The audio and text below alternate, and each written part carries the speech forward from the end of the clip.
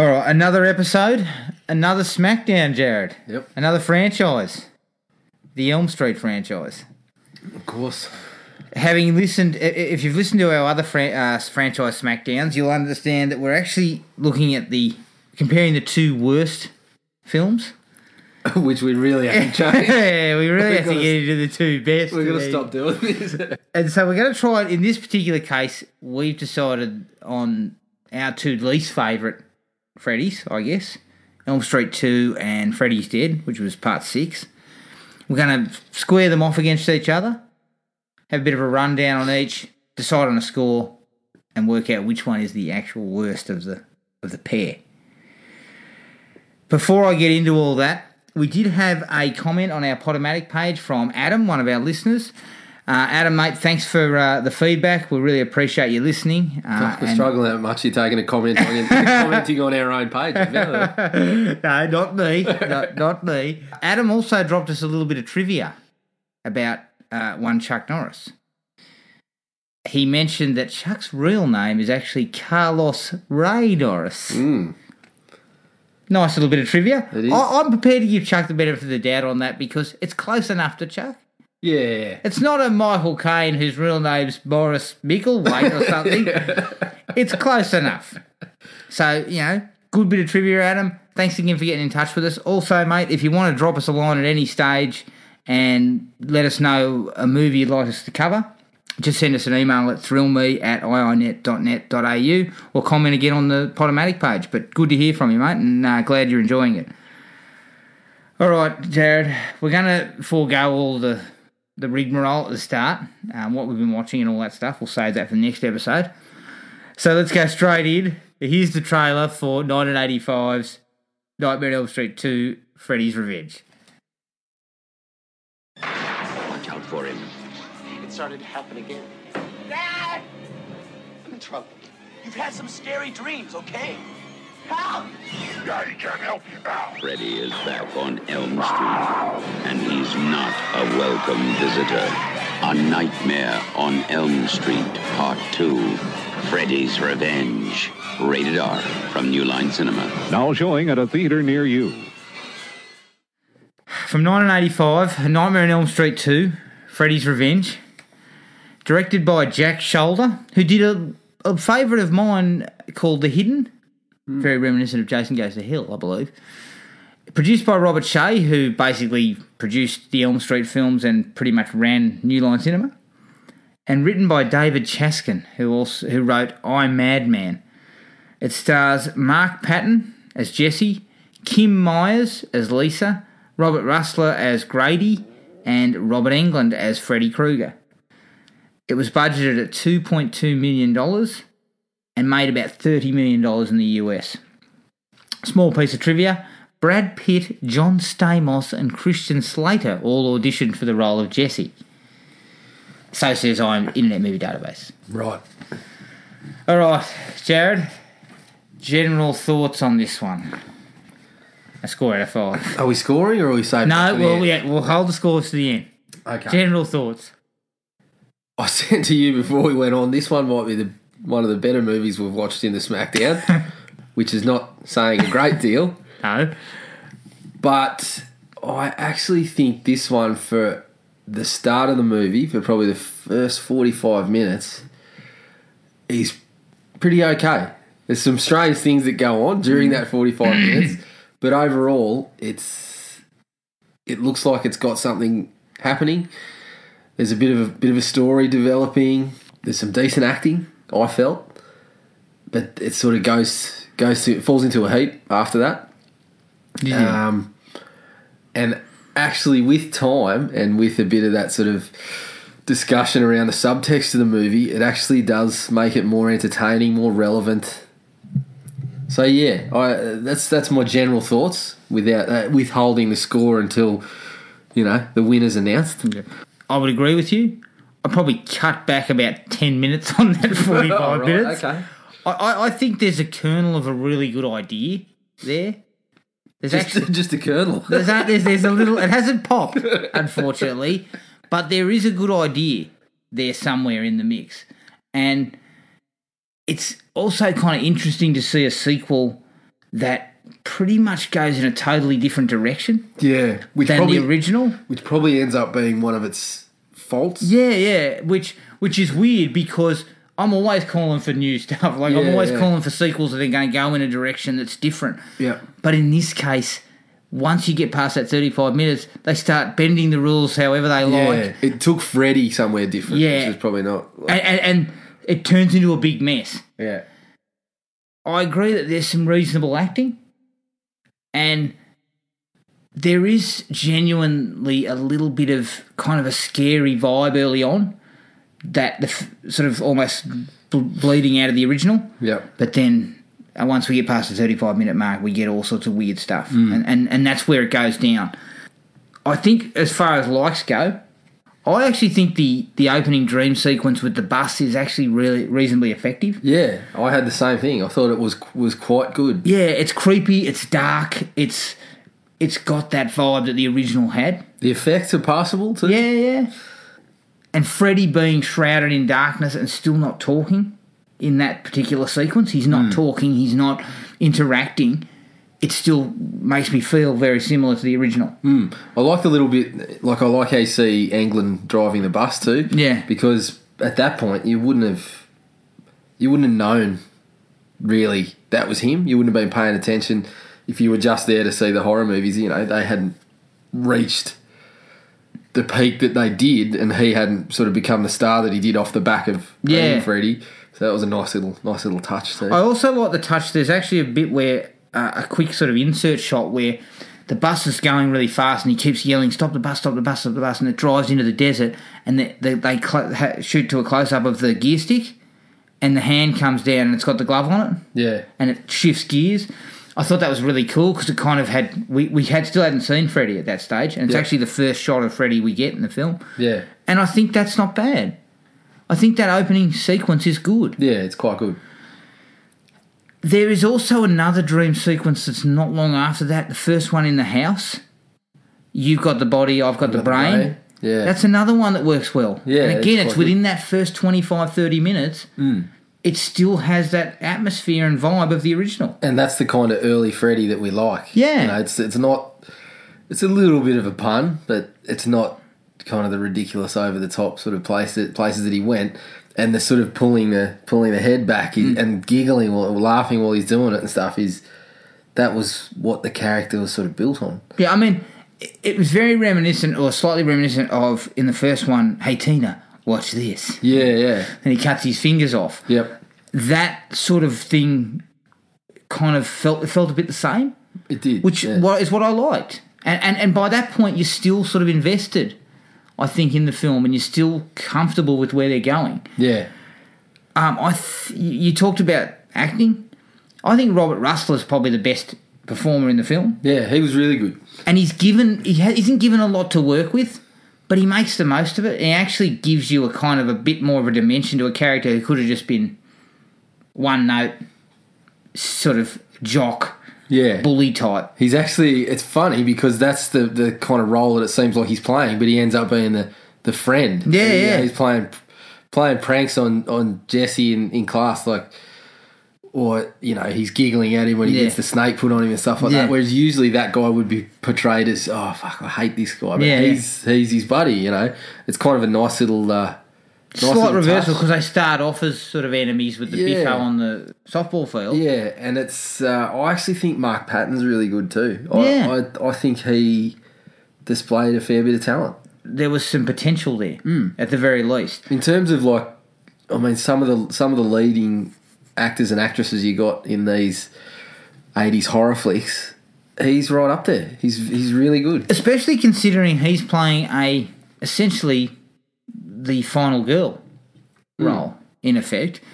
And I think because it was slightly different, and because I guess now looking back on the subtext and everything of it, and him talking on the documentary, which, by the way, he comes across really well in the documentary. He's actually made really his own doco too now. Has he? Yeah. Yeah, I wouldn't mind seeing that. Scream Queen. Yeah, I really wouldn't mind seeing that because he came across really well in the documentary. Yeah. And he really looked at it from a certain angle, the film, and it was really interesting to hear how he felt back in 85. Yeah, well, I've read quite a bit on what happened to him, and he kind of got run out of the industry in some ways. But exactly like you said, in recent times, he had this realisation that people actually did like Elm Street 2, and it became a bit of a sort of touchstone for gay cinema. I guess. A little bit. Yeah. So he's sort of turned right around and now does the convention circuits and stuff, and it's good to hear, I think. Yeah. I mean, obviously, for people who don't know, the documentary gives, and I believe we spoke about this a couple of episodes back. Yeah. The documentary basically points to the subtext being that Jesse is gay and he's coming out, and that Freddy's almost like that person coming out. Yeah. And it's interesting to see the filmmakers talk about who realised it and who didn't. Yeah, because it seems, I mean, quite honestly, the first time I watched it, I was too young and stupid. I still am fairly stupid, but at that time I was too young and stupid to pick up on any of it. I was just looking for a horror flick. That's all I was looking for. But then when you're going back and watch it with that sort of knowledge, because I hadn't watched it in quite a while, and you go back and watch it with that knowledge, and it's clear. Yeah, it's clear. Cut. I mean, within 10 minutes, Grady's tackling Jesse, and like his pants come down, and next thing you know, they're sort of fighting Jesse with his pants down, trying to remove Grady's shirt. Yeah. Then he's going home doing that dance, and he's got the No Girls Allowed sign on his door, and the Probe board game, and the S&M club, and It's very much, you can definitely see it. There's a man that's trying to take me, and all this sort of stuff. Like you can, it seems pretty clear. Yeah. Yeah, as I said, I actually think that angle makes it far more entertaining. Yes. And it makes it more relevant. Yeah, exactly. It actually seems like there's, again, as I said, that idea is there. There's something different about the whole endeavour from the previous Nightmare on Elm Street. But that's a double-edged sword, unfortunately, for it. There's good things about it like that, but there are bad things as we're going to get to. Yeah. Freddy's makeup's better. Yeah. Freddy's Much makeup better. is good in this one. Like Kevin Yeager's makeup became basically the template for Freddy. He sort of looks quite grotesque in some parts of it, especially seeing it up against 6, which I'll get into. Part 2 looks really, really good. Yeah, it's not as good as 3 and 4. No. He's tweaked it come 3 and 4, and the facial makeup's really well done in those. But it's good enough, and he's shrouded in enough darkness most of the time, and you can't see the flaws. Yeah, if there are many. So that's a really good job. Yeah, I really like that. Personally, I think that's how he should be. Like the way that he was bathed in shadow a lot, and it looks far better. And I think that's, just to slightly go off track, that's kind of where they went wrong with the remake. Trying to make him look like a proper burn victim, I just don't think that really worked. Some of the makeups at times looked okay in the remake, but then other times it looked really bad. Plus, because his mouth was was all pushed down, he mumbled a lot when he spoke. So, but I think this is the best or one of the best looks that he's had. Yep. Another special effects based thing is the scene where Freddy comes out of him. Yeah. It's really nicely handled. A lot of mechanical effects, a lot of prosthetics, even though it's 1985, and you can tell it's obviously dummies and stuff, but it works pretty well. Yeah. And it's still quite gross and impressive the way they do it. Yep. So, yeah, I was pretty impressed with that. Let's get to my personal favourite part of the film. Have you ever cleaned your room Jesse style? I haven't, but I was tempted to straight after I turned the movie on. Put on a pair of sunnies, chuck on a tape into the tape player. I wanted to start putting my clothes in the drawer and then bumping it with my ass to close the drawer and stuff like that. Getting some sort of pump thing and humping it up on top of his bed. my notes, all my notes say is dance sequence, huge like. It's on par with Van Dance. It is. It's up there. It's right up there with Van Dance. I'll put the video on Facebook. So please go and check that out because it's definitely worth it. I actually had another like around finding the diary just after that dance sequence. I didn't mind that. I thought the way they got the information about the house, because it was set in the same house as the first one. I Yeah. thought the way they got the information, a little bit of info about Freddy, how he finds the diary, and then they're laughing at it and some of the and then it descriptions, and then changes it's to the man he wants with to kill me. Yeah. yeah, the man with the claws, and I actually thought that was really good, and getting a bit of info from Grady about your old man's a chump. because he's that house, blah blah blah. This happened. I really like that, and I think that was an advantage of sort of keeping it to that same setting in the school. It played into this kind of urban myth thing that Freddy kind of is. He's got the rhyme about him, and Yeah. I actually really like that. Yeah, so did I, and I think that's exposition that worked well. Really well, we yeah. just needed the info about Freddy, but we needed to get it in the right manner, and we got it in the right manner in this Yeah. case. They actually broke it up nicely, Yep. rather than just having Mr. Exposition just come out and explain everything, or have some sort of scroll at the start or whatever. Yeah. Which is can be a real come down when you're trying to push all this information out on the audience. You need a way of doing it well, and in this case they did it well. Yeah, I thought that's they did actually pretty really well done. I didn't have any other likes, Jared. That was it for me, Yeah. sadly. Yeah, I mean, it seems like we don't have a lot, but I still feel that probably the idea behind it, the plot ideas, could be considered a like in some way. Yeah. I've actually watched this twice in 3 weeks now, or 4 weeks.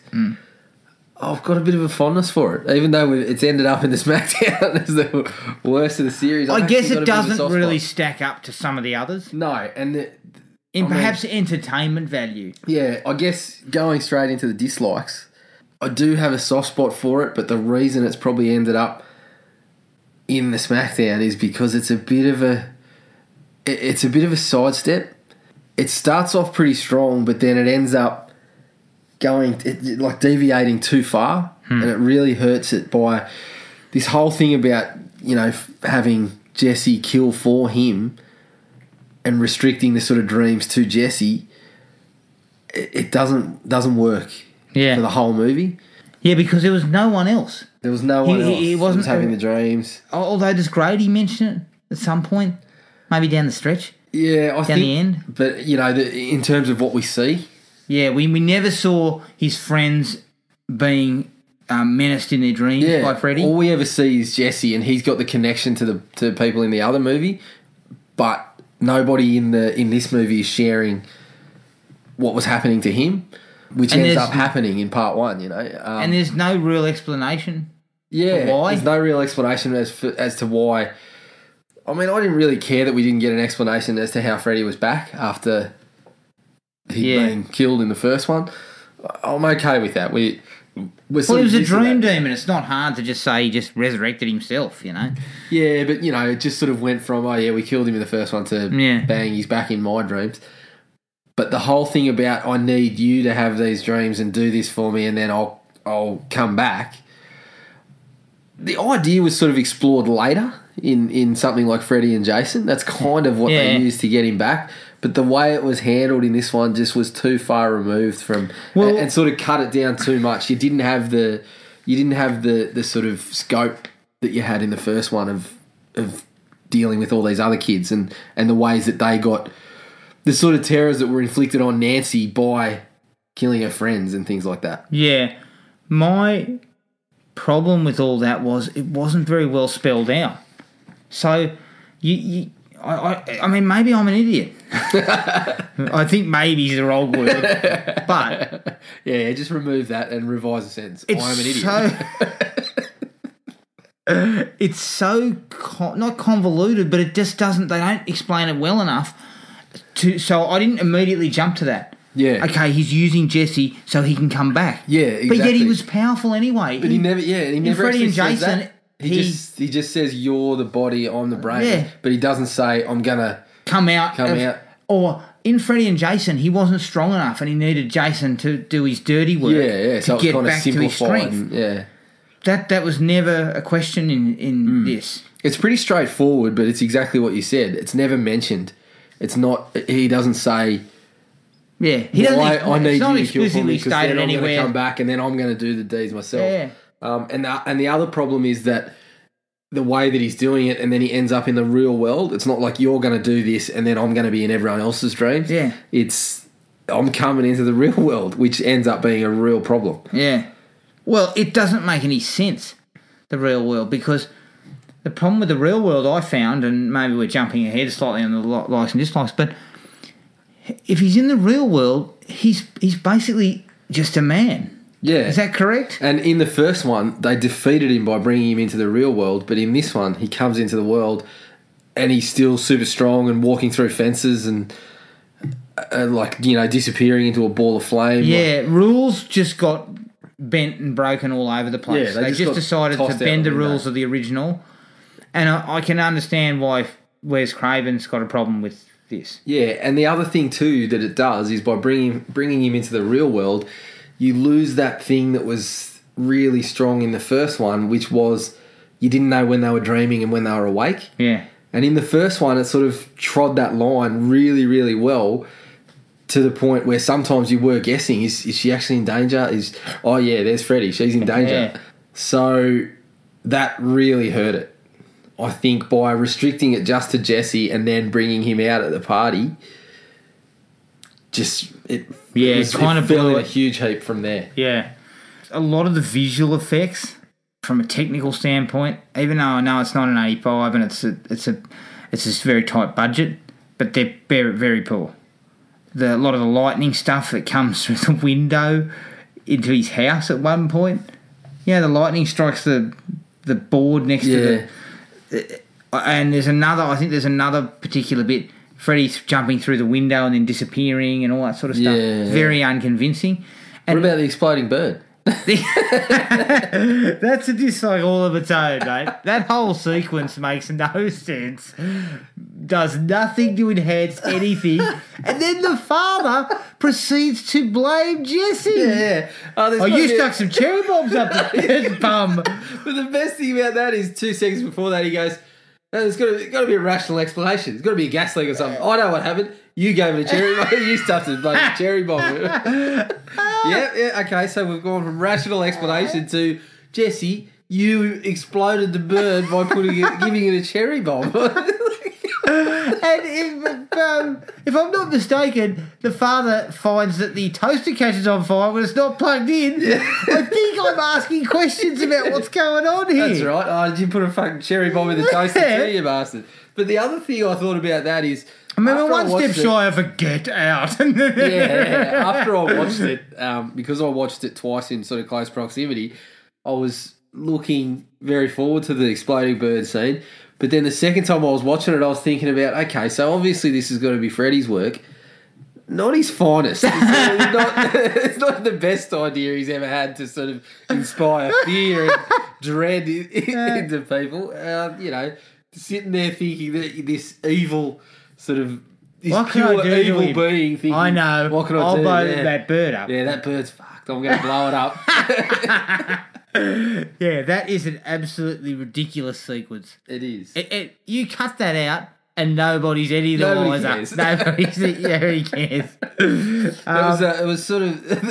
the worst part about it too was it was sort of Clu Gulager's biggest part of the movie. He had a couple of lines here and there. That was the one part we spent a couple of minutes with the bloke, and he too wasn't a bad sort of addition to the cast. So it was very odd.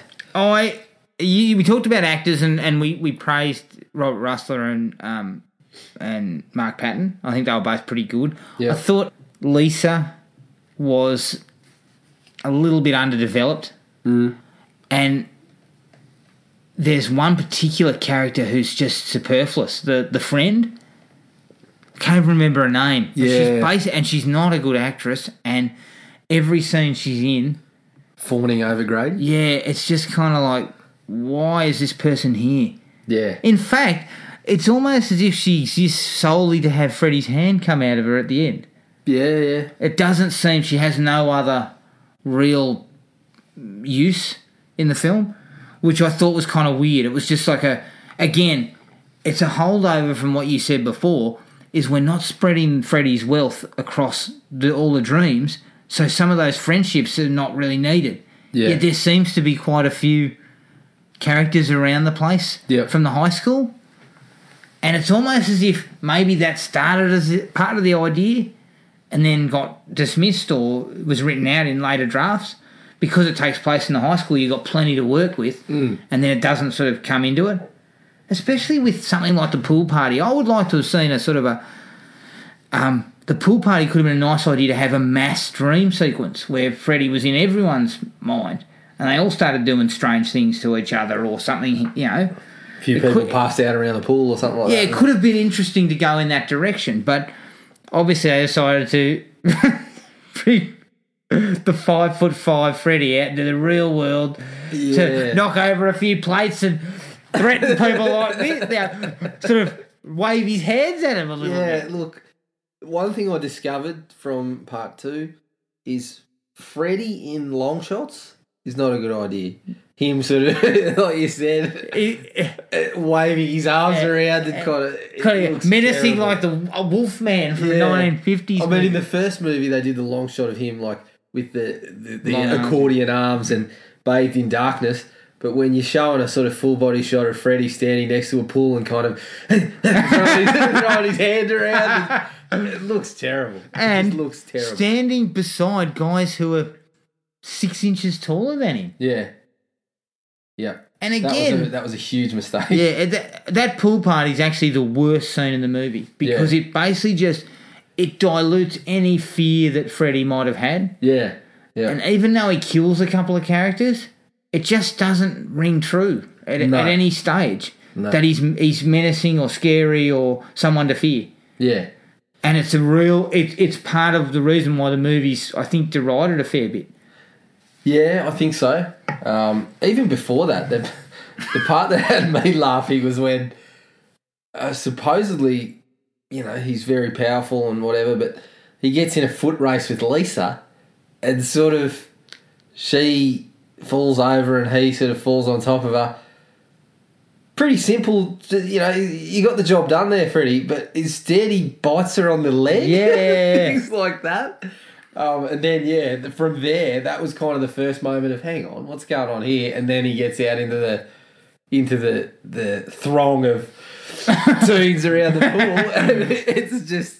Yeah, and it's a real shambles, that scene. It really is poorly... It's a real poor choice. Yeah. I don't know whether that was a script thing or whether that was, you know, something that came in later, but it just doesn't work. And part of it, I think, is the direction. Yeah. I mean, the pool party wouldn't have looked so bad if he hadn't have been seen in shots with heaps of people that are dwarfing the guy.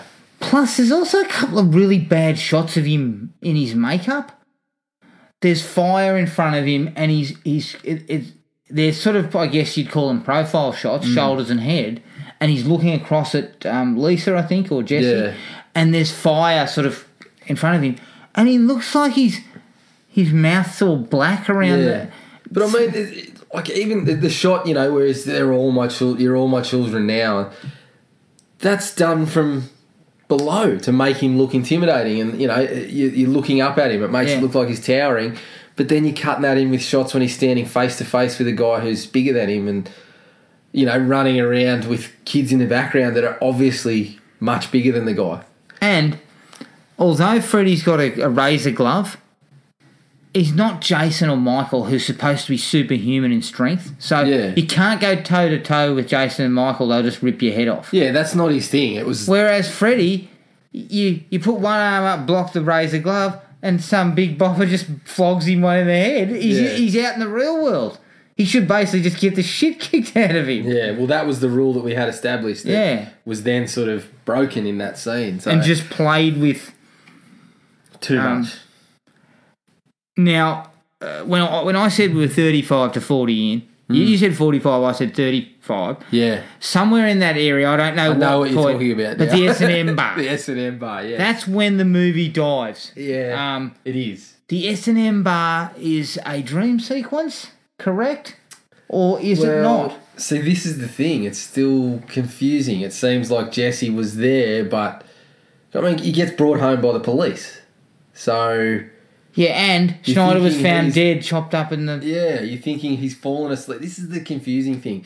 He's fallen asleep, but or is he supposed to be asleep when Freddy takes over him, or I don't know. But he just goes and does this seemingly there, and then can't remember it. Can't remember it. Well, he remembers it, but yeah, this is part of the confusing. And I mean, he does say he killed Schneider. Yeah, and from what I can gather, he was there because Freddy's taking control of him. But what that's got to do with, did he fall asleep and then Freddy took over him and he wakes up and goes and does it, and it's all just confusing. Yeah, really. Yeah, very confusing. But I'll tell you why I didn't have this. Why I said 45 minutes.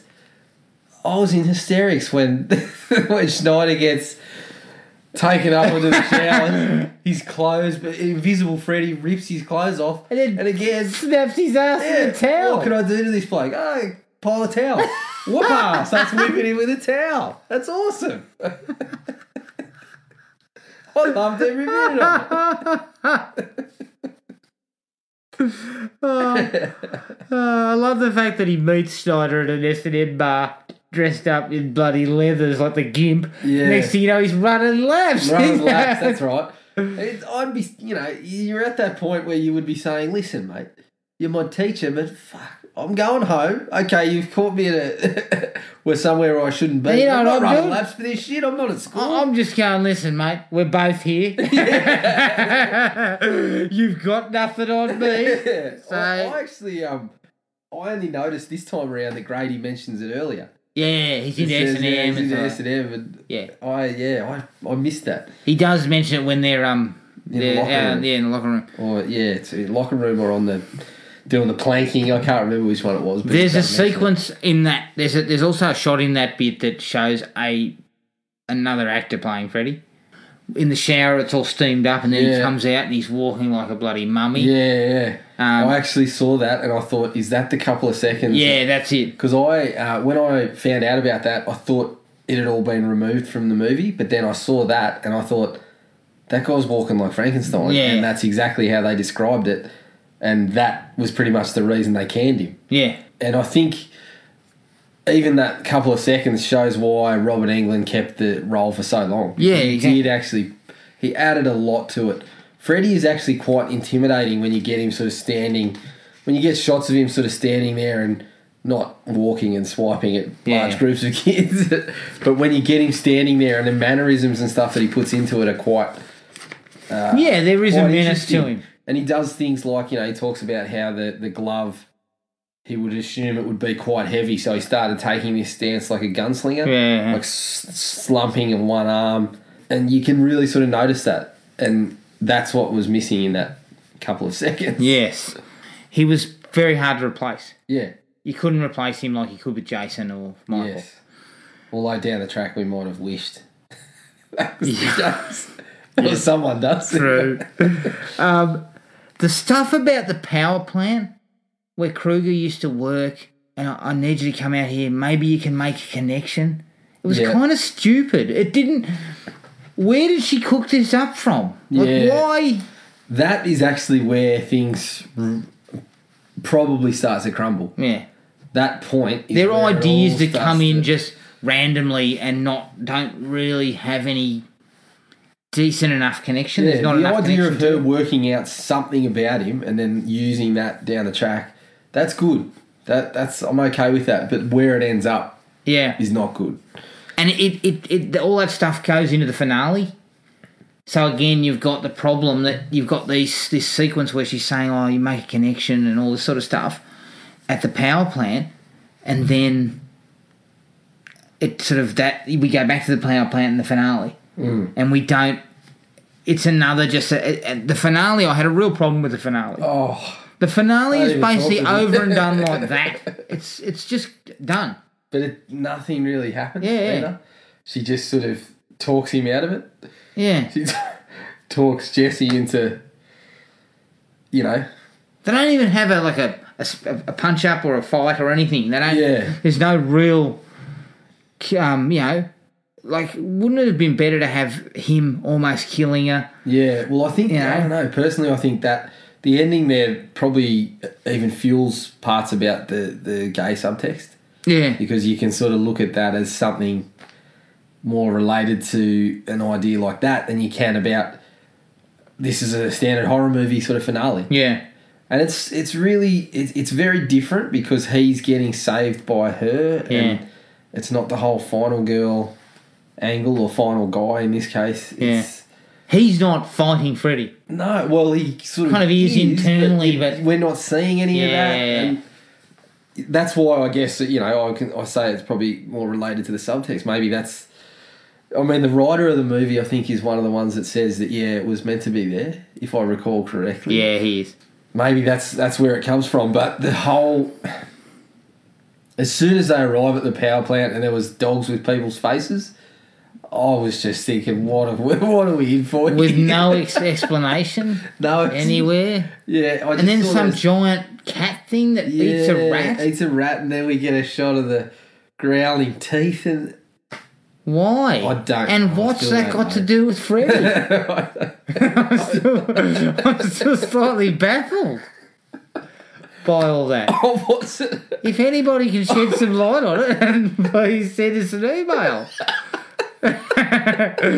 Because I don't know where that comes from. And just to backtrack a little bit, I sort of that whole sequence. I just sort of sat there, the sort of frozen kind of mouth, jaw on the floor almost the whole time, just thinking, I'm trying to work out what's happening here, but I just don't know. I can't do it. I can't figure it out. Just to backtrack a little bit, though, we've jumped ahead into the finale and some solid stuff there that was definitely in the dislikes. But as the movie heads towards its climax, things just suddenly seem to happen.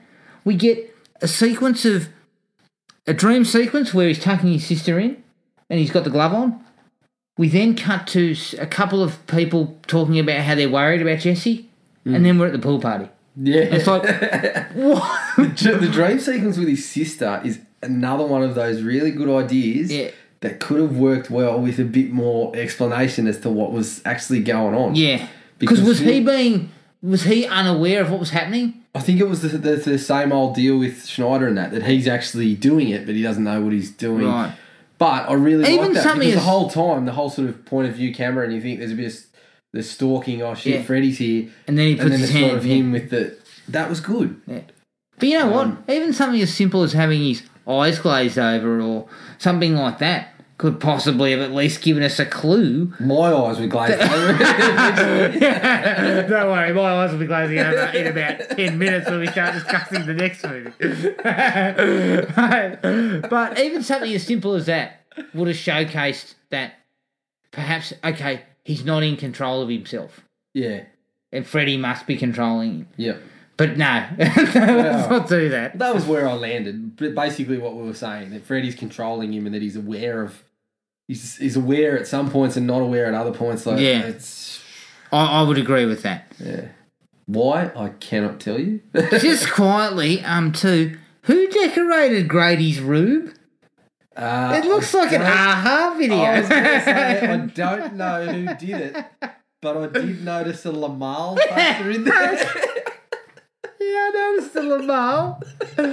I also noticed these Duna look like leather. Now we know how he knew Snyder was at the S&M joint. That's true. That's where he's buying his linens from. Yeah. I thought to myself, though, Grady's not... I mean, we're talking about the 80s here, 80s movies where the stereotypes are fairly sort of laid on, fairly heavy. Grady's not the type to have a Lamal poster in his. I didn't think he would sort of finish up on the sporting track and then run home singing a never-ending story to himself. But hey, I could be wrong. When we do get to the finale too, what I found rather amusing is they're in a power plant that seems to be working because there's a lot of steam and stuff. Yeah. And the first thing Lisa does is touch one of the pipes. And go, it's like when your mum says, "Don't touch the plate, it's hot." The first thing you do is you immediately touch the plate. No worries, mum. All good. Shit. Or give it a minute to cool before you start eating it. It's hot. Then you burnt the roof of your mouth. I actually, fair enough. It seems to be a deserted power plant that you can just sort of roll into and wander around, I'd probably be checking it. That shouldn't be working. Is it actually working? Oh, yeah, it's actually working. But the dogs are guarding the place. That's right. Yeah, actually, you're right. You would have known something was up when the dog with the person's face was waiting for you at the front. I stand corrected. And I will say this: if I watched this movie in 1985 and the ending leaves it open for a sequel, I don't think I'd have been that keen to see a third. No, probably not. No, Not as keen as after the first one. no. But of course, The luxury used a third is fantastic. The third one, I actually think if we did a smackdown of the best in the series, number 3 would be one of them for sure. Yeah, definitely. But yeah, it's that's kind of my last dislike. It just kind of ends, and I looking at it in hindsight, I'm just thinking, let's say it had been a 15, 16-year-old in 1985, I think I would have been going, I don't know about that one. Let me ask you a question. Now that you've watched it again, should part 5 have possibly been considered in this place? Yeah, probably. Yeah. Because I haven't seen 5 in a while, but I just remember it being real dull. Yeah, I actually think part 5 had, from when last time I watched it, which was a few years back, I remember liking some of the ideas, but thinking they were just... They tried something and it just fell flat at every turn, basically. Yeah. Agreed. 5 tried to undo what 4 had done, which was ramp it up into the MTV era and the garish colours and all that shit that was going on. But they did it in a really dull way. Yeah. So I think, if we really look back, I'd like to think 5 would probably be in this one's place. I think this one probably, in a way, it probably deserves the place because of, as we've spoken about at length, how far removed the actual idea was about how taking over the body. Well, I guess that's where the difference lies, Yeah. is that if you're a fan of the original, I can see why you'd hate this. Yeah, and part Because you would 5 just is more in the immediately wheelhouse. go, what in the world is this? Yeah. This is not the Freddy Krueger that we remember. Yeah. 5, at the very least, was still working in the wheelhouse that 3 and 4 had created. Because I see 3, 4, 5 as a totally separate entity to either of the first films, because maybe 3 has connections to 1. 3 has connections to 1 because it keeps Freddy somewhat in the shadows, but it also 3 has connections to 4 as well. Because it started to ramp up the puns and the... 2's the odd one out. It is. 2's the one that does not have any connection to any of them. Yeah, it sort of stands on its own. The connection is the house. In a way, there's probably a fair case to have 2 here. Yeah. In the SmackDown, because of the fact that it's so far outside. Do you have any other dislikes? No, that was it. We're not going to give a score. We're going to hold that back. Let's take a break. Here's the trailer to our other contender, 1991's Freddy's Dead, The Final Nightmare. Welcome to a brand new nightmare. Great to be back in business. The final nightmare. It's your mind will go for it. I won't tell. This is my favorite. It's gotta be me and him. We're gonna have to hit him with everything we've got. Cool. Freddy's Dead. The final nightmare. They saved the best for last. Rated R. Starts Friday, September 13th at a theater near you. Freddy's Dead, The Final Nightmare, released in 1991. It's directed by Rachel Talalay, who directed Tank Girl and one episode of The Flash, Jared. Produced by Robert Shea, who obviously produced the other Elm Street films, and a guy called Aaron Warner, who went on to produce the Shrek series. Sorry, I just had a mouthful there, but she shouldn't be allowed near the Flash ever again. Written by Rachel Talalay and Michael DeLuca, who I believe wrote Judge Dredd, or produced Judge Dredd. It stars Robert Englund as Freddy Krueger, Lisa Zane as Maggie Burrows, Sean Greenblatt as John Doe, and Breckin Meyer as Spencer.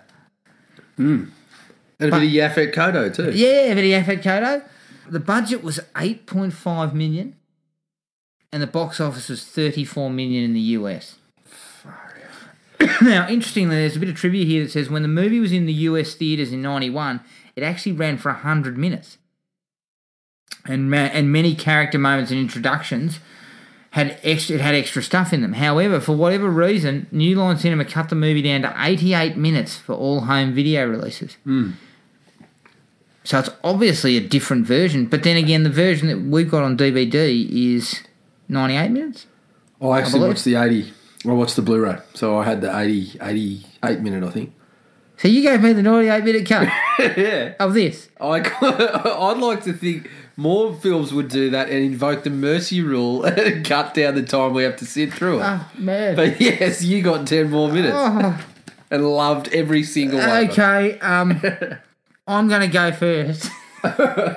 On my general thoughts. We're holding back our scores. You're going to give me that 10 minutes back right here. Yeah. We're going to hold back our scores, remember? So I'm not going to give a score. This is an absolute mess, this movie. It is. Absolute mess. Everything enjoyable about the Nightmare on Elm Street series is just washed away in this one 98 minutes.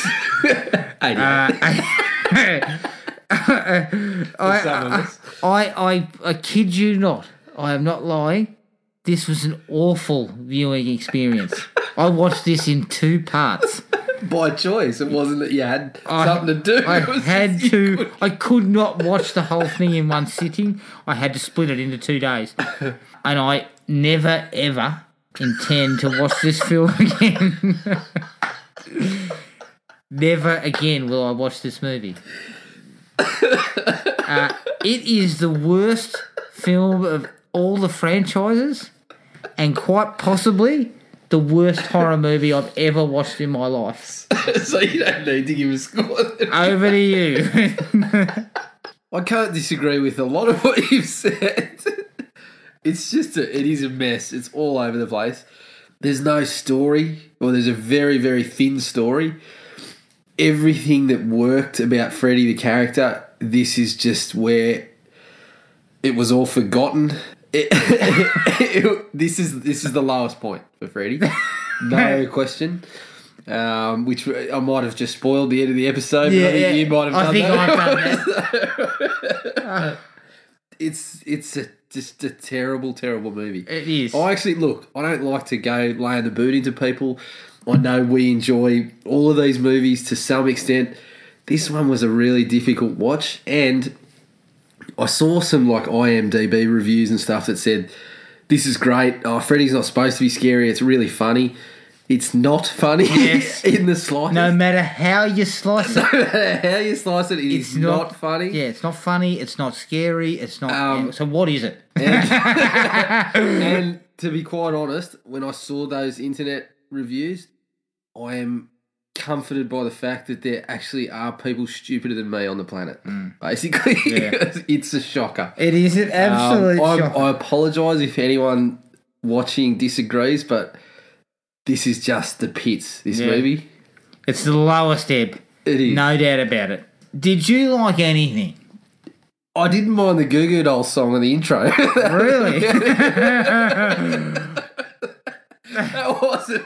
That wasn't too bad. Okay. Anything else? I did have a couple. Okay. So, Brecken Meyer was playing a Tiger LCD video game. I had those, so I quite enjoyed that. Bit of nostalgia? Bit of nostalgia. One laugh I got during the movie, and this tells you how much of a dullard I am, that this is where I laughed, was when the bloke's John Doe's trying to keep himself awake, so he's singing 99 bottles of beer on the wall. Shut the fuck up. He goes, if you don't shut the fuck up, I'll smash a bottle on your head.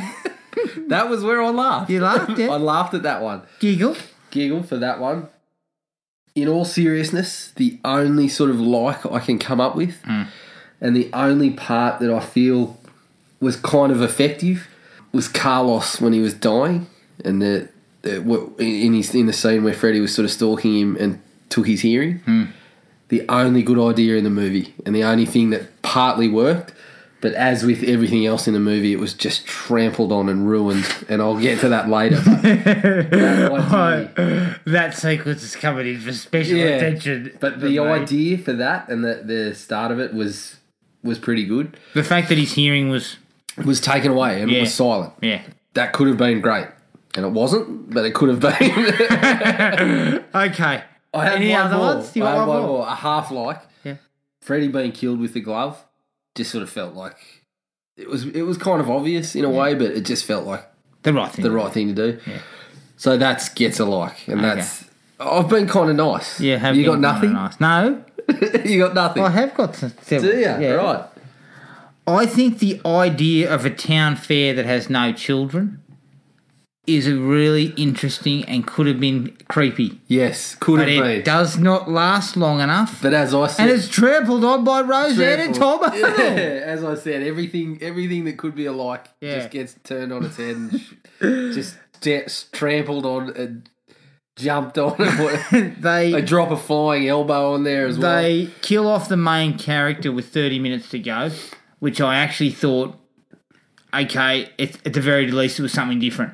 He was our main protagonist, and we kill him with 30 minutes to go. There's obviously a reason for that. A very, very... It didn't feel like 30 minutes after that. It felt like 130. Yeah, that's right. And the end credits scenes has scenes from the better films. Yes, the best part of the movie is when they're showing the other ones. Yes. All right. Into the dislikes, Jared, and I'm kicking off with... Grab yourself a drink or something, get yourself settled in. You do not start a movie with Google Dolls, yes you do. No. With a quote from a fictional character. No. You do not quote fictional characters at the start of a movie. Especially when you've just quoted Nietzsche. Yeah, you've quoted Nietzsche, and the next second you're quoting Freddy Krueger. Yeah. Is that not a silly thing to do? That was a silly thing. I didn't like that at all. And then, as soon as after that happens, we get a scroll of what's currently been going on, and we're in the near future. And it's like, oh my God. I hated that. I absolutely hated it because it looked like it was supposed to be like Escape from New York, like that kind of in the near future. But there was nothing to it. You just did the scroll, and the whole joke was that this was the future, so we're going to do it with a computer like they did in those movies. That's not... But what was futuristic about any of it either? Nothing. Yeah. That's I don't need hoverboards or anything, but geez, I need something to tell me it's somewhat futuristic. But that was the first... I scratched my head at that point, and I just didn't stop scratching for the rest of the movie. I'll tell you where the alarm bells continue. Okay. We've quoted a fictional character. We've kicked off with the Goo Goo Dolls soft rock. We've had a scroll about the near future. But we've also seen that the director came up with the story and the producer wrote the screenplay. And that is red flags because you know what? There's no objective presence going, this is not good, people. Yeah, we spoke about that. There should have been a meeting. Yeah. There should have been a meeting at New Line. But the problem is there probably would have been... I think this is why I hate this movie so much. Yeah. Is because these guys have been associated with Freddy from day one. A lot of them have. Yeah.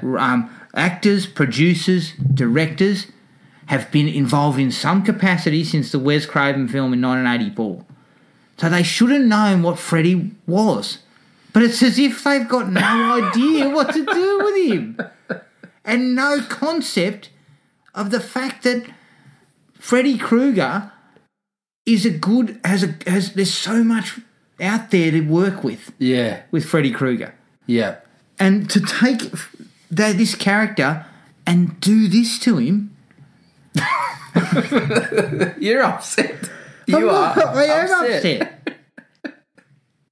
I'm trying to keep it together. Now, yeah, but as we said, there should have been a meeting and somebody should have said, hey hang on. What is this Let's just roll the green light back to amber because the script is awful. Look, in the documentary, again, Never Sleep Again, get out and get it because it's bloody good. Yeah, it's long, but it's bloody good.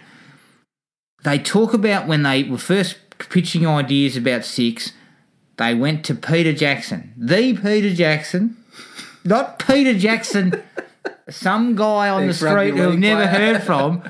We're talking about the Peter Jackson who went on to make the Lord of the Rings series and The Hobbit, okay? Now, admittedly, this was not Peter Jackson. This was young Peter Jackson. But still, it would seem that Peter Jackson, young or old, knows something about how to make movies. Would that be fair? That'd be fair. Right. He gave a script for Nightmare on Elm Street 6. Cool.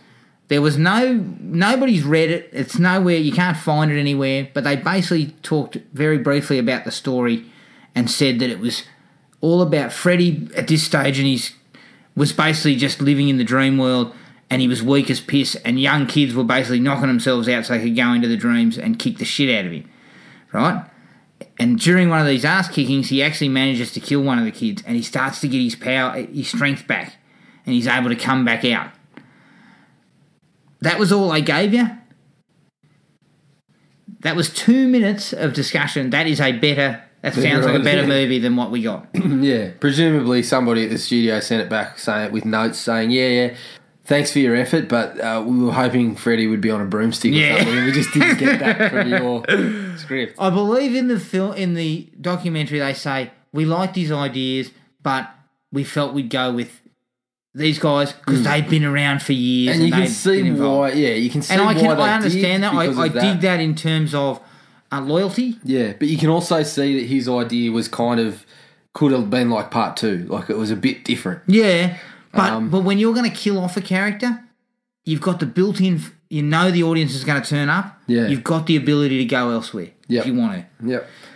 I love the loyalty, but it also shows that judgment was clouded. Yeah. I've got a bit of a problem with Rachel Talalay too. Like, I just can't stand I can understand, like, you've made a movie and you be protective of it. And quite honestly, in the documentary, she seems quite good. She seems quite generous with her time. Yeah. She's on there a lot. And she came up through, she came up through as... as a gopher through the series up to director. And he's quite fond of the series. Yeah, and I really, if it wasn't for people like her, we wouldn't have some of these. Yeah, exactly. So I appreciate that. I appreciate that, but I've really got an issue when she starts talking about people just didn't get it. It's a black comedy, blah, blah, blah. It's not our fault that we didn't like the movie. The movie is shit, basically. And that's because she's repeated that sort of for years, that it's... People didn't get it, and it's not supposed to be... Allow me to retort on that. Right, okay. You cannot use the idea that it's a black comedy or a spoof when plot points in your movie are about child molestation and child assault. Exactly. You cannot possibly then tell me that's black comedy. Yeah, exactly. It's not. Yeah. And not only that, but you've got abuse of Freddy himself. Yeah, by his father. So there are dark, really dark elements. It's not usually a breeding ground for big laughs. Comedy. So my retort to that is you cannot possibly use that. Yeah. Because the material is dark. Yeah. And I get bothered when I hear her talk. Like I said, I don't dislike her. I think she was really good in the doco. I think she's been, like I said, generous with talking about the movie over the years, and is fond of the series. But every time she says that, it just grates at me. It's like it's not our fault that the movie was bad. You know, you've got to come to terms with the fact that the movie just didn't work. Yeah, basically, or at least be able to look at it and go, look, there were some things I liked about it, some things people didn't get, and some things that could have been a lot better. Yep. Freddy's introduction. Getting back into it. Freddy's introduction. We're still in the first 3 minutes. Dream within a dream. Dream within a dream. Within a dream. There's 3 dreams in a row. Freddy's introduction on a broomstick. I'll get you, my pretties. That should have been the time that I pressed stop. Mate, dead people associated with the Wizard of Oz were spinning in their graves at that stage. And this is the thing when I said some people on IMDb were talking about, it's not supposed to be scary, it's supposed to be funny, and it really is. That's not funny. That's just taking a well-worn line from another movie and putting him on a broomstick like that character. That's not funny. That's not comedy. No. There's a bit more to it than that. That I could write a movie with those sort of puns in there, Yeah. basically. The acting across the board, Not happy. terrible. Even Robert Englund. I said to you, Jared, I love Robert Englund. I love him. Again, it's a little bit like what you just spoke about with Rachel Talalay, that they've invested so much into the series, and we really owe them for this series even existing. Yep. So some would say. I think we owe Wes Craven a hell of a lot more, but we do owe these people because they've stayed involved in the series. They have continued to nurture it and push it forward. Yeah, It wouldn't and be whatever- around if we didn't have that. As I mentioned previously, England created a lot of what Freddy Yeah, is. exactly. So I respect them, and I respect Robert Englund a lot, but his performance in this is just awful, like beyond awful. The moment he came on screen and starts talking, I just wanted to slap him. And I wanted him to go away. Yeah.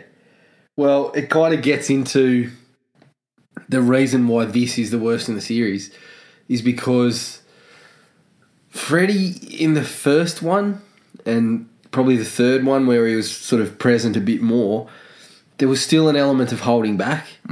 This one, he is just front and centre. He's the star. Yeah. And he shouldn't be. And I guess if you talk to the producers and that, you could understand that the fans were begging for that.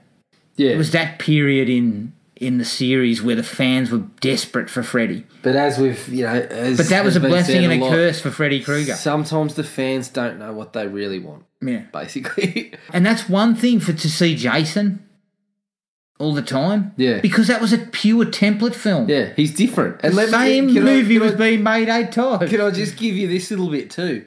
You're only asleep for a certain amount of time. That sort of restricts how long we can have Freddy on the screen for. Yeah. When you're going to school and those sort of things, you're not really going to just sort of get time to have a large nap. And Yeah. it's a power nap. We don't want Freddy all the time.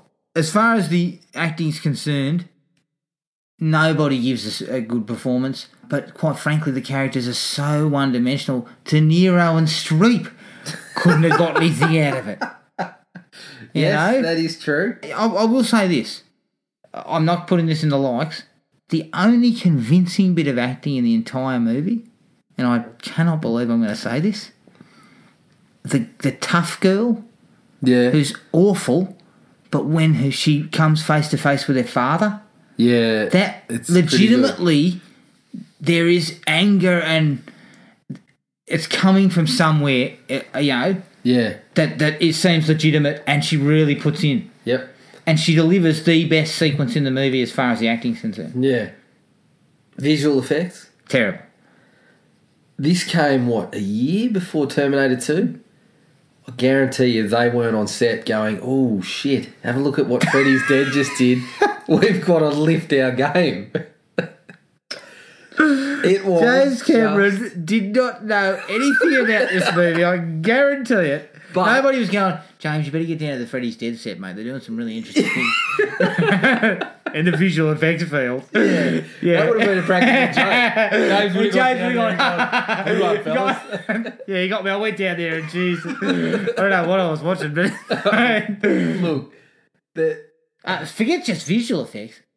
Prosthetic effects. Freddy's face looks terrible. Freddy's face is the worst it's looked. That mask that I have, the Halloween mask of Freddy, looks better than that. And you know Seriously, what? It looked The worst part awful. about that is that stuff's done by MMI or whatever. It was that John Carl Beekler fella. Yeah. Who's done some really good effects. I mean, you have to look at Jason Friday the 13th Part 7 to see the quality of his work. I think he read the script and just said, let's not spend too much time on this one, boys. Yeah. We'll use a skeleton crew for this one. But yeah, going back to the special effects, when they look that bad, keep them to a minimum. Don't put them on every fucking 5 seconds. And in stark lighting. There's no darkness. Jesus. Yeah, that was really bad. Really, really bad. It's just... a cavalcade of bad. Once they reach the house in Springwood, and it turns into the Elm Street house. Yeah. It goes from dull and boring to just stupid. It does. It just. At least the first half was, mildly tolerable. Yeah. The second half is just an absolute nightmare. It is. The sequence involving Freddy. Now let's get back to your about Carlos and not having his hearing. Yeah. Good idea, except England's in the background, pantomiming it up, That's exactly what I was going to tiptoeing say. and doing all this stupid stuff. Yeah, when the noise first goes out, I'm thinking that is a fantastic idea because you're taking sort of Freddy into that sort of scary. You're in the unknown. You're wandering around this place that you don't know what's coming around the corner, and now you've lost your hearing too. And by cutting all the sound out, that was really sort of disorienting as a viewer watching that. But as you said, immediately he's Freddy mugging in the background. And it just, as I said, great idea.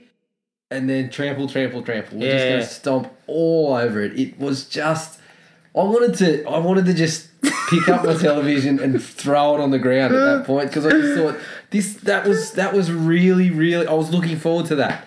That sequence just gets worse and worse, though, because he finally gets his hearing back, and it's got the boom, the sound is amplified. Yeah. And then he drops the pins and everything, and I thought that was not a bad idea, the whole idea of the pins falling and everything. Then he gets out the blackboard.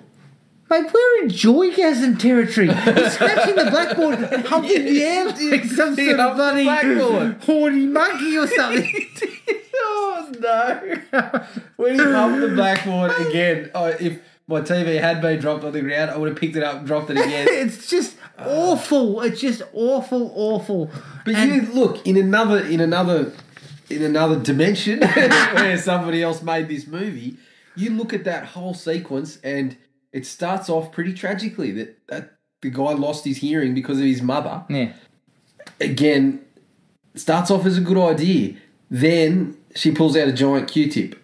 Jams it in the side of his head. Okay, that's not scary anymore. You've taken a giant Q-tip out. Then you take it to the, if you start out that he's reliving, he's lost it. We find out why he's lost his hearing, and it was because of family abuse. That's pretty sad and pretty frightening. And then he goes into that place where he's alone and Freddy's stalking him and he can't hear. That's a damn good scene. Yeah. Shroud some shit in darkness and have Freddy sort of appearing silently behind him or whatever out of nowhere. That gets something happening. But no, honestly, if the sound was there, let's bleach it in. With what England was doing in the background, if the sound was there, you're getting like, blah, blah, blah, blah, like stupid stuff like that. It's not. But England keeps making these. He sounds like, I thought you were going to say he keeps humping things. No, he keeps making these weird sort of growling noises and stuff whenever something's happening. He does it several times in the Power Glove scene. Yeah, but it's supposed to be comedy. It's really funny that he does that. Oh, the Power Glove scene. Oh. Can I just get to your sort of thoughts about the carnival? Yeah. This sort of goes in line with the sets in general. Whoever was doing the sets certainly didn't describe to the less is more theory. There was shit everywhere.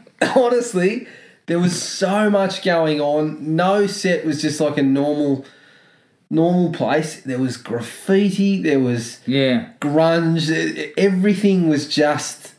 It was like a cartoon. Yeah. Maybe the idea of this black comedy thing was what they were actually going for. But that scene at the carnival, for me, that carnival is much more scary if it looks like just a normal carnival with no children. Like a carnival, carnies are pretty scary anyway. Yeah. He had a carnival with not a lot of people there and no children. Yeah. That's pretty scary. You didn't have to layer grunge and graffiti and dirt and shitty costumes and stuff on it. Like, the whole movie is just...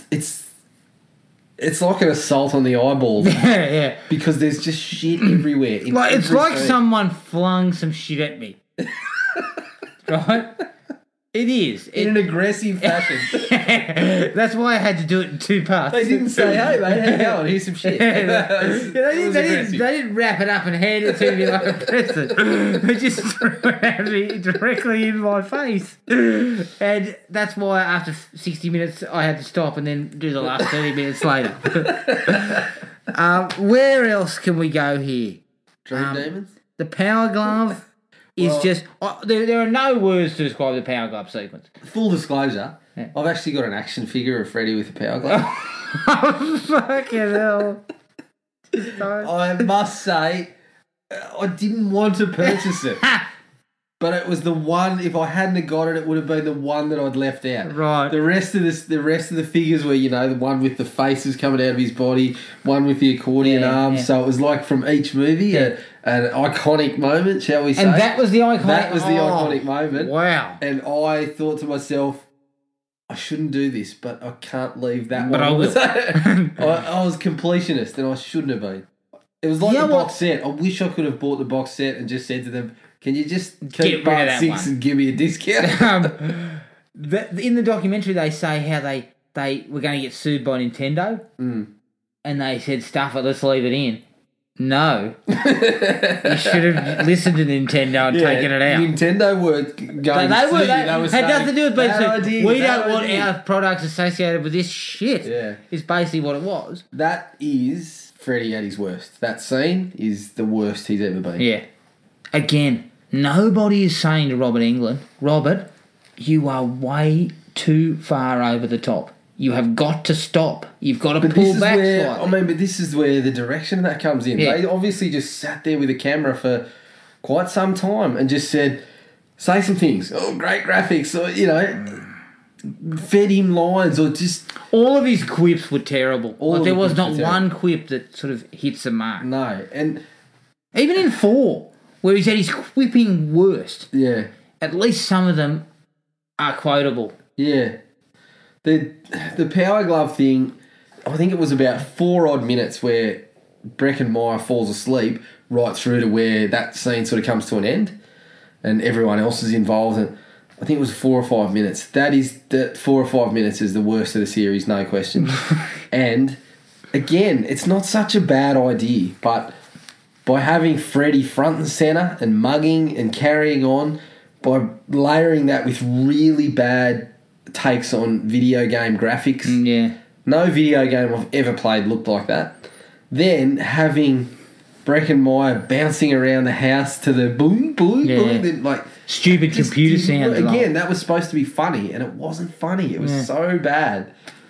It's just, dismal memory. But I've commemorated it forever with an action figure. No, exactly. Yes. Introducing long-lost family members is never a good idea.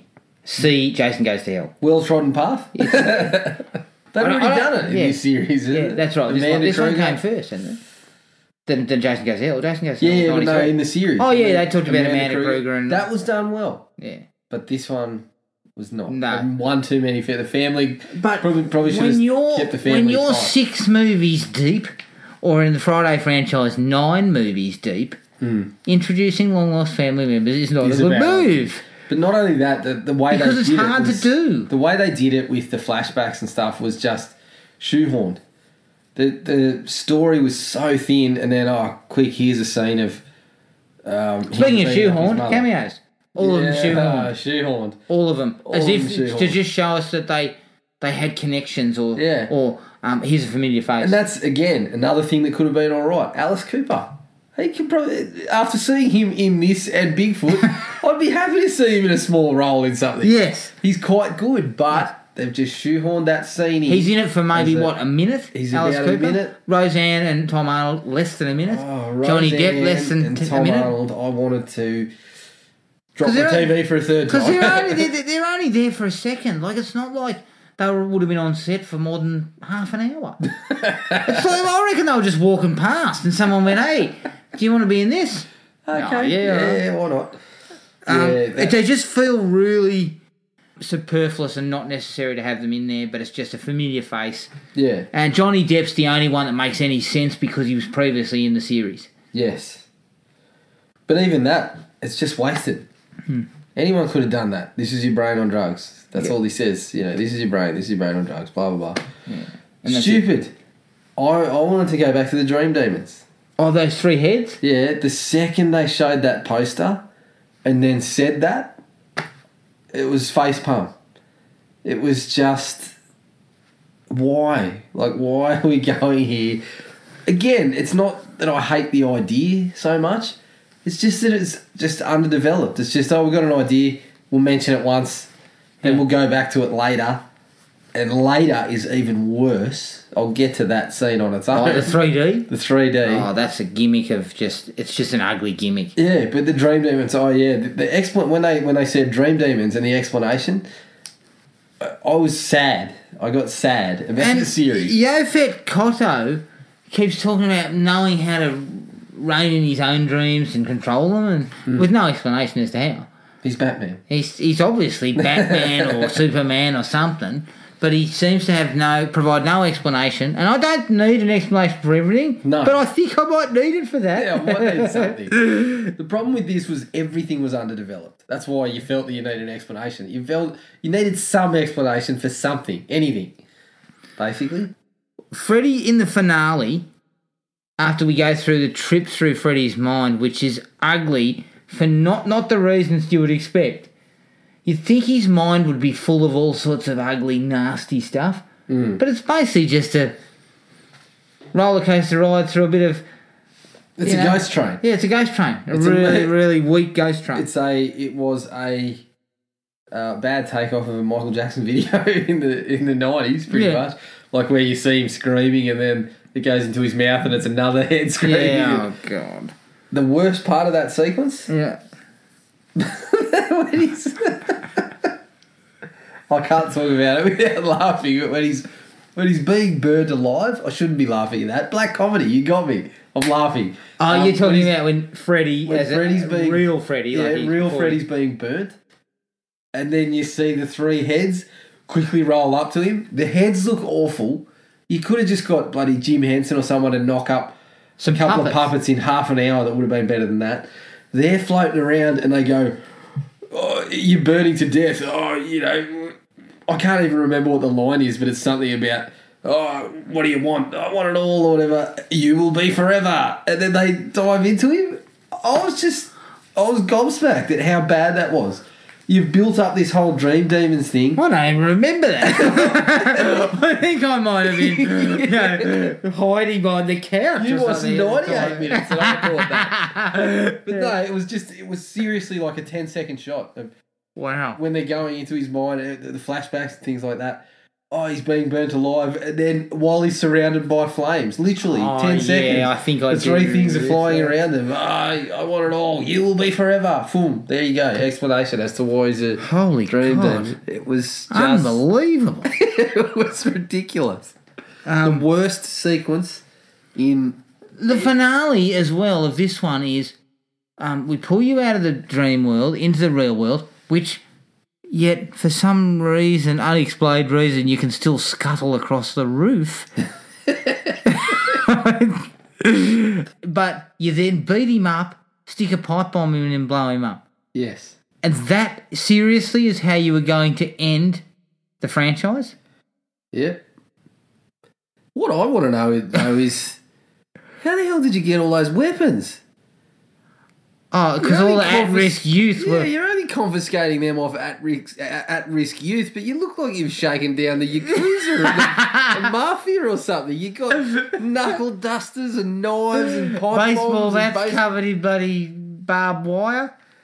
Ah, Jesus. Also, Maggie becomes a kick-ass knife thrower and nunchuck. Yes, yeah. Throwing star aficionado down the stretch too, for no apparent reason. Or was that mentioned somewhere? No, it wasn't mentioned. Yeah. What about wearing 3D glasses in the dream? When Yaphet Kotto hands her the 3D glasses? Oh, you've just told me what you think about it. That was on the nose. Just that scene how she gets the glasses and you're looking at it, it says 3D, and all I kept thinking was, why didn't they just cook up some different looking glasses or something? Even something. But you decided to go to the cinema and get a pair. Yeah. What was the explanation again? This'll I don't know. this'll show you, or The this'll way, or you'll be able to different. see or something. Oh God! At that point, I'm thinking, where's your qualifications, Doc? Let me have a look at that thing hanging on your wall. Is that just printed off your computer? Yeah, that was printed. That's pretty much it for me. I mean, I could probably go on forever with Yeah, I this could movie, go on but for quite a really, while. I think we've covered the fact that it's just horrendous. Okay. And you said you think this is the worst of the big three? Yeah. The worst Any of all of them? franchise. Any franchise? Any franchise. Far out. I told you, What Jared. about Leprechaun? Now that I've discussed this, I have seen some very bad horror films. Yeah. Okay, hang on. Let's get our scoring out of the way. Yep. Right? Part 2. What did you give it? I actually think I ended up on a 2. 2. Yeah. I went close. I went 1.5. Again, I like the idea. I think there was potential. Yeah. But it just, in that later part, it takes too many liberties. If it had been marking on the first 35, 40 minutes, probably would have been a 3.5, 3. It's a 2. Okay, Freddy's dead. It's a half. Half. Yeah. I hate Zero. it. Zero stars. Wow. I said it at the start. I have watched a lot of bad horror movies. Something like Houseboat Horror is so inept. It's but hilarious. That's a black comedy. I laugh. That's an unintentional black comedy. I get to enjoy that. I Yeah. laugh at it. Yeah. It's not a good movie. This is a far more proficient movie than something like that. The problem I've got with this movie is it is so... It's made with such disdain for the series. There's no fun to be had. There's absolutely no fun. It's not funny. It's not scary. It's not true to Freddy Krueger. And I'm disappointed. I'm so disappointed in it because of, as I said, there's people involved in this who have been with the series from the start. Yeah. And this is what they cooked up. And they gave these people $8.5 million, which would have been probably 3 times what Wes Craven had. They gave it all to the set designer. They just said, go and buy anything you can Everything. find. What should I get? Everything. Everything. You buy it all. I just cannot stomach this movie. And I think it's the worst horror film I've seen. Wow. That is a Which big is call. sad because I like this franchise. I'm going to be honest. I don't think it's the worst I've ever seen. I think we watched Avalanche Sharks only 6 weeks ago. But again, I will take that as kind of, that's crap. It's being made for Sci-Fi Channel, but at the very least, there's no mythology to those movies. Yeah. There's no mythology. It's like what you said. It feels like a little bit of a kick in the teeth because you had people that supposedly knew what was going on with the series and had been involved in it for so long and just displayed they just didn't know anything about it. Yeah, and the thing that I would love to know, unfortunately, the passing of Wes Craven means we probably never get to hear this, but what does he think of a movie like this? I'm he sure didn't like part 2. I'm sure someone will come out and say, yeah, I had a private conversation with Wes at some point.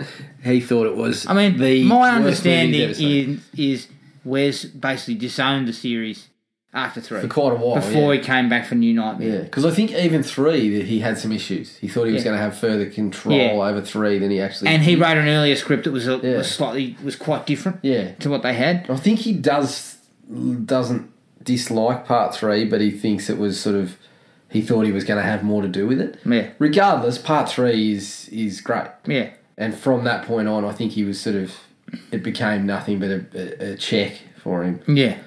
Although the checks probably weren't as big as they should have been. No, they weren't. So yeah, it was good that he got to finish it up. Yeah. And New Nightmare, New Line went back to him. Yeah. And that tells you, I don't care how much money Freddy's Dead made, it had nothing to do with quality. No. It had to do with the fact that they were propositioning that this was the end. Yeah. And They could have made, the money they made on this, they could have made that. You put Freddy's Dead in the title of any Nightmare on Elm Street movie and it makes that money. yeah, and as I said, that's why going with Peter Jackson was still a smart move. You had built-in audience because it was the end. And you could guarantee a good opening weekend, and if it's a good movie, well made, you're going to get repeat business. And Peter Jackson's script may not have been the greatest script, we don't know, and I'd love to see him put it out, or New Line put it out there. Comic. Yeah, comic. yeah. But I can guarantee you it would have been better than this. Yeah. Yeah, I think it would have been. Simple as that. And I think that there's no argument. We're talking about somebody who knows something about filmmaking. I'm not saying these other people don't, but this is a guy who went on to become somebody very important in film. Peter Jackson turned what they said was the most difficult book to make into film into a 3-picture thing that won Oscars up the wazoo and made him billions and billions of dollars. Yeah. So it's obvious he knows something about how to break down a story. I would have been, I would really like to see what it was. Yep. But yeah, I have got absolutely no time. I will not watch this movie again. I'll hold you to that. I've seen it several times over my lifetime. And you will watch it again, I guarantee. In 5 years, you'll let's do a retrospective in 10 episodes. You'll stumble across this, going, geez, remember that time I was doing a podcast? Oh shit, we did Freddy's Dead. I better bloody have a look at that. Look at that. Guaranteed you will watch it again. I guess we should put the caveat out there that in all 3 SmackDowns we've done, Halloween, Friday the 13th, and this one, the remakes have been contenders. Yeah. But we've kept them out because I think we're going to cover them on their own. A separate... a SmackDown between the SmackDown. Oh yeah. Sorry.